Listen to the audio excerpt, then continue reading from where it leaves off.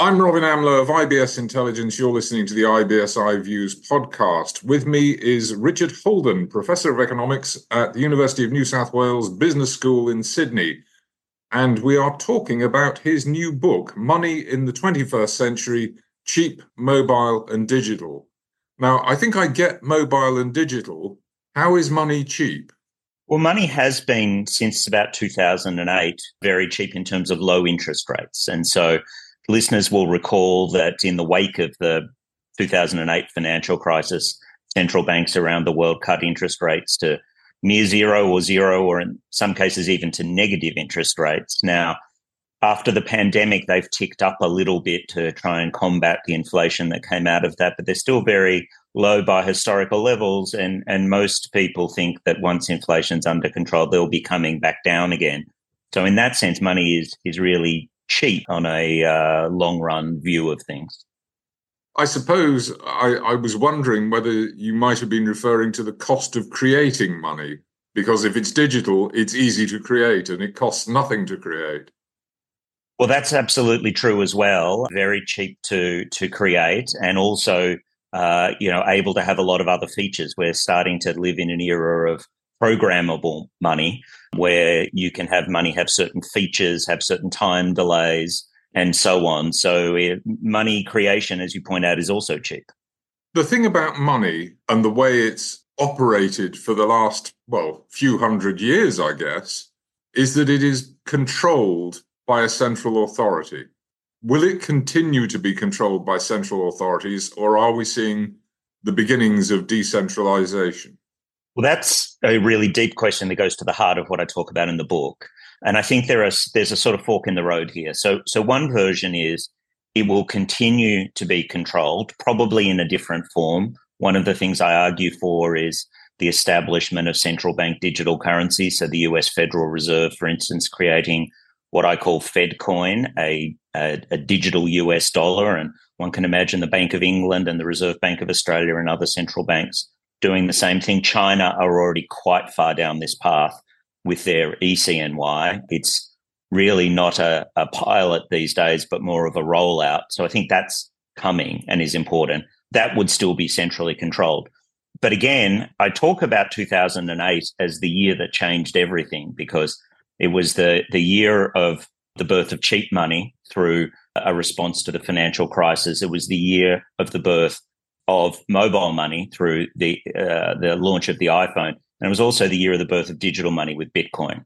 And so that's the decentralized path, is that cryptocurrencies like Bitcoin or Ether really take hold and become meaningfully useful as a store of value and for transactions, which of course they're not really at the moment. Or there's a creation of a private digital currency. Now, one could imagine Amazon or Apple or one of these other large technology and platform companies doing this. Indeed, Facebook, with its Libra and then renamed Diem project, came breathtakingly close to establishing a global private digital currency. And that would have been probably not decentralized so much, but controlled by a private company. And I think that's a very concerning and dangerous path to go down, and is one of the reasons why central banks creating their own digital currency is an important defensive measure against that kind of private digital currency. Well, that is how a government would be able to preserve its role in the management of money, by creating a CBDC. I think that's exactly right. The idea that you can ban Bitcoin or eventually ban private digital currencies that might be created by large companies, I think is kind of one of these pushing on the ocean things. The way to do it is to create something that's better. It's to crowd it out. It's to create something that has a lot of the functionality or all of the functionality or more functionality than the alternative, and to just beat them in the marketplace, essentially. And central banks have enormous competitive advantage in this. They're holding a lot of markers in this competition. They just need to act before it's too late.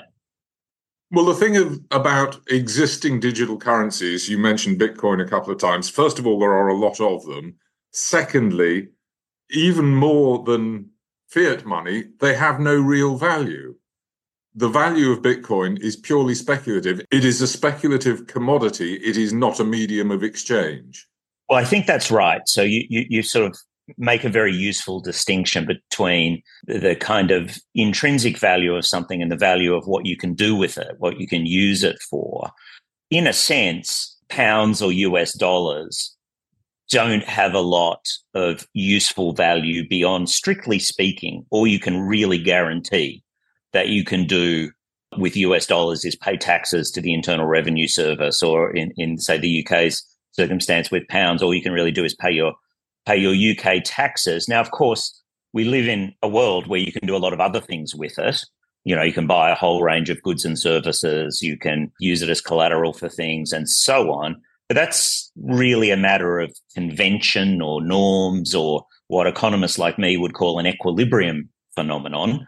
And those things could apply to Bitcoin as well. One of the big drawbacks of cryptocurrencies like Bitcoin is that their price is so volatile, they're a really lousy store of value.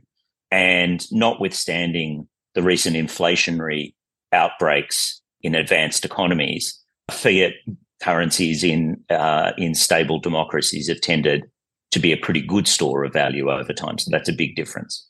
As money evolves, and it is still evolving, we are in a state of flux. I'd like your take on what the future looks like. Money in the 21st century is your title. What is money in the 21st century going to look like? What is it going to mean for the way economies work and for the way the governments have to manage the levers of economic power? I think inevitably, but it will take effort from governments. We will end up with central bank digital currencies that will largely crowd out these private digital currencies like the decentralized cryptocurrencies. I think that'll have a lot of benefits in terms of cutting down of the use of cash for illicit activities. I think it'll lead to more tax revenue for governments. It's estimated that even in quite advanced, sophisticated economies like the UK and the US and Australia, somewhere between 7 and 10% of economic activity takes place in what you might call the shadow economy, that's unregulated, untaxed, and so on. And so I think we'll make inroads into that. One sort of subtle thing is it'll change the way that monetary policy operates, which is right now the government, the central banks don't set the quantity of money. They really set a target interest rate and say, this is what the Bank of England says this is the interest rate we're targeting, and we're going to lend to and buy from banks around that target interest rate, and that will kind of lead the price of money, the interest rate, to end up being that number. That wasn't always the case. Back in the sort of 1970s or so, central banks set actually the quantity of money. So this is how many sort of dollars or pounds there are on the market. If we move to central bank digital currencies, we'll have to go back to that system, and that's not a bad thing, but that'll be a kind of subtle change in how things are done. I think the bigger change is to what happens to commercial banks. And so not a lot of people understand this phenomenon, that actually private banks do a lot of money creation themselves. So when you go and get a home loan or a car loan, the bank that lends that to you is actually creating money. If you get a £100,000 loan, they put £100,000 in your account for you to go and buy whatever it is with it. And then they say, you owe us £100,000. That's another account with a sort of a debit in it. That creates £100,000 out of thin air. And that sort of private credit creation system is not compatible with how a central bank digital currency can really work. And so the role of commercial banks could end up changing a lot in the future, and that they would be far more pure intermediaries, figuring out, okay, I'm going to borrow from the central bank and figure out who's a good risk to lend to, who's got a good small business idea, who's a good mortgage prospect, and so on. So it could really change the role of commercial banks in, I think, a way that would be beneficial and would stop some of the financial, or cut down on a lot of the financial instability and speculation that we've seen in recent years and decades. That's something that the commercial banks might not be too happy to see happen, I would have thought. Well, you're quite right. Taking away power and the ability to generate profits from them is something that they're not going to take lying down. I talk about that at some length in the book. There's an even starker vision that some people have. This is not one to which I ascribe, but that is actually you don't need commercial banks at all anymore. Everyone can just have an account with the Bank of England or with the US Federal Reserve. It's just a digital account. We can have a digital wallet. Now, I don't think that central banks should be or would be particularly good at getting in the business of transactional banking and things like that. I think there's an ongoing role for commercial banks. But that said, that is a live sort of idea and, in a sense, proposal. So it may well be that commercial banks settle for some kind of reduced role where credit creation is taken away from them rather than see the really dramatic thing, which is that they're really squeezed out of the market altogether. I'm not sure, looking at it from another angle, I'm not sure as an individual, whether I am a personal individual or a corporate individual, that I would want the central bank to have that stark a picture of my finances. Well, I think that's an important point. And, sort of full disclosure in a sense, under the central bank digital currency proposal that I suggest, central bank would in principle have visibility into your transaction history and so on. I think what's terribly important is that that information be carefully guarded. Now, the central bank themselves doesn't really have any, other than curbing illicit activities, which is really important.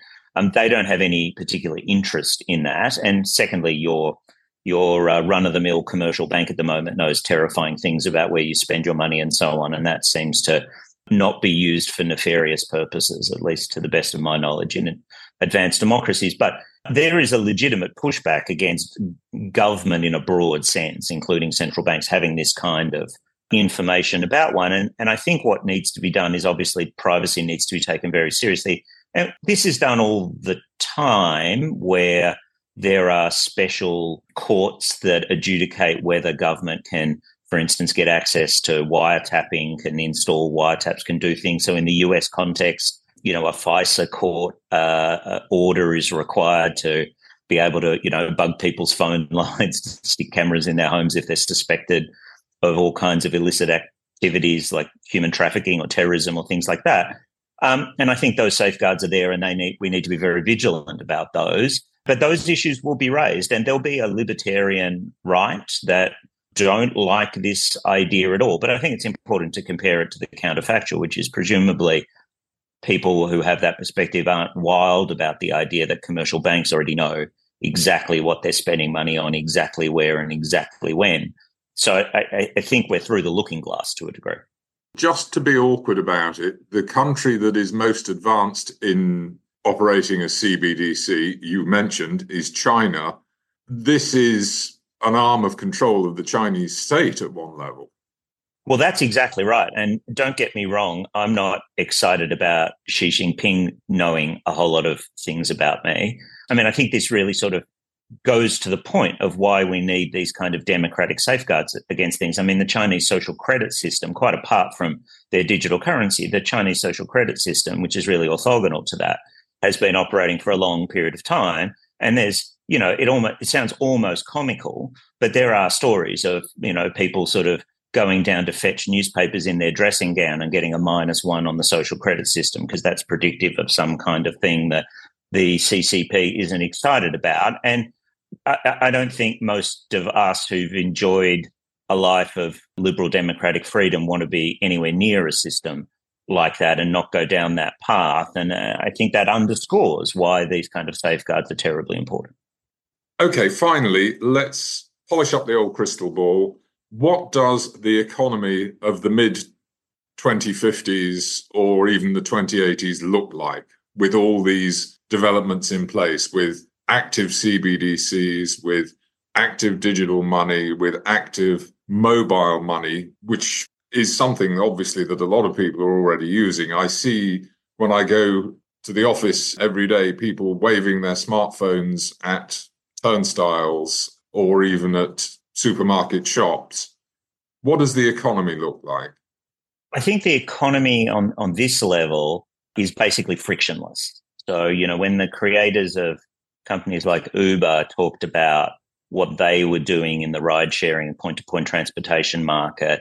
They talked about a frictionless experience. You're not sitting there at the curb either trying to, in a no stopping zone while there are cars honking and your driver's getting taxi drivers increasingly frustrated while you fumble for bills and coins or credit card payment and so on. It was you just get out. That sort of frictionless experience, I think, will be expanded to every transactional and economic interaction that we have. I think we'll have a much smaller shadow and economy with the associated illicit activities. And I think what's really powerful is, what people sometimes refer to as Web3 will be a bigger and bigger thing. Now, this includes things like decentralized finance, smart contracts, and a whole range of really positive financial innovations that can only be powered by digital currencies that are currently being held back by the fact that blockchain can't be used for this by design. The Ethereum blockchain can be used for smart contracts. That was the whole stepping off point that Vitalik Buterin, who created it, wanted to do. But again, ETH is quite volatile, so can't really be used for that. Once we have central bank digital currencies, we'll see Web3 as, I think, an even bigger thing than if you like, the original internet or, Web 1 and Web 2. As crystal balls go, I'm pretty confident in saying it'll be a big change. It'll be exciting. It'll be remarkable. But as the American baseball player Yogi Berra once said, it's difficult to make predictions, especially about the future. So I'm not sure exactly what it'll look like, but I'm pretty sure it'll be exciting. Thank you very much. Richard Holden, Professor of Economics at the University of New South Wales Business School in Sydney, author of the new book, Money in the 21st Century, Cheap, Mobile and Digital.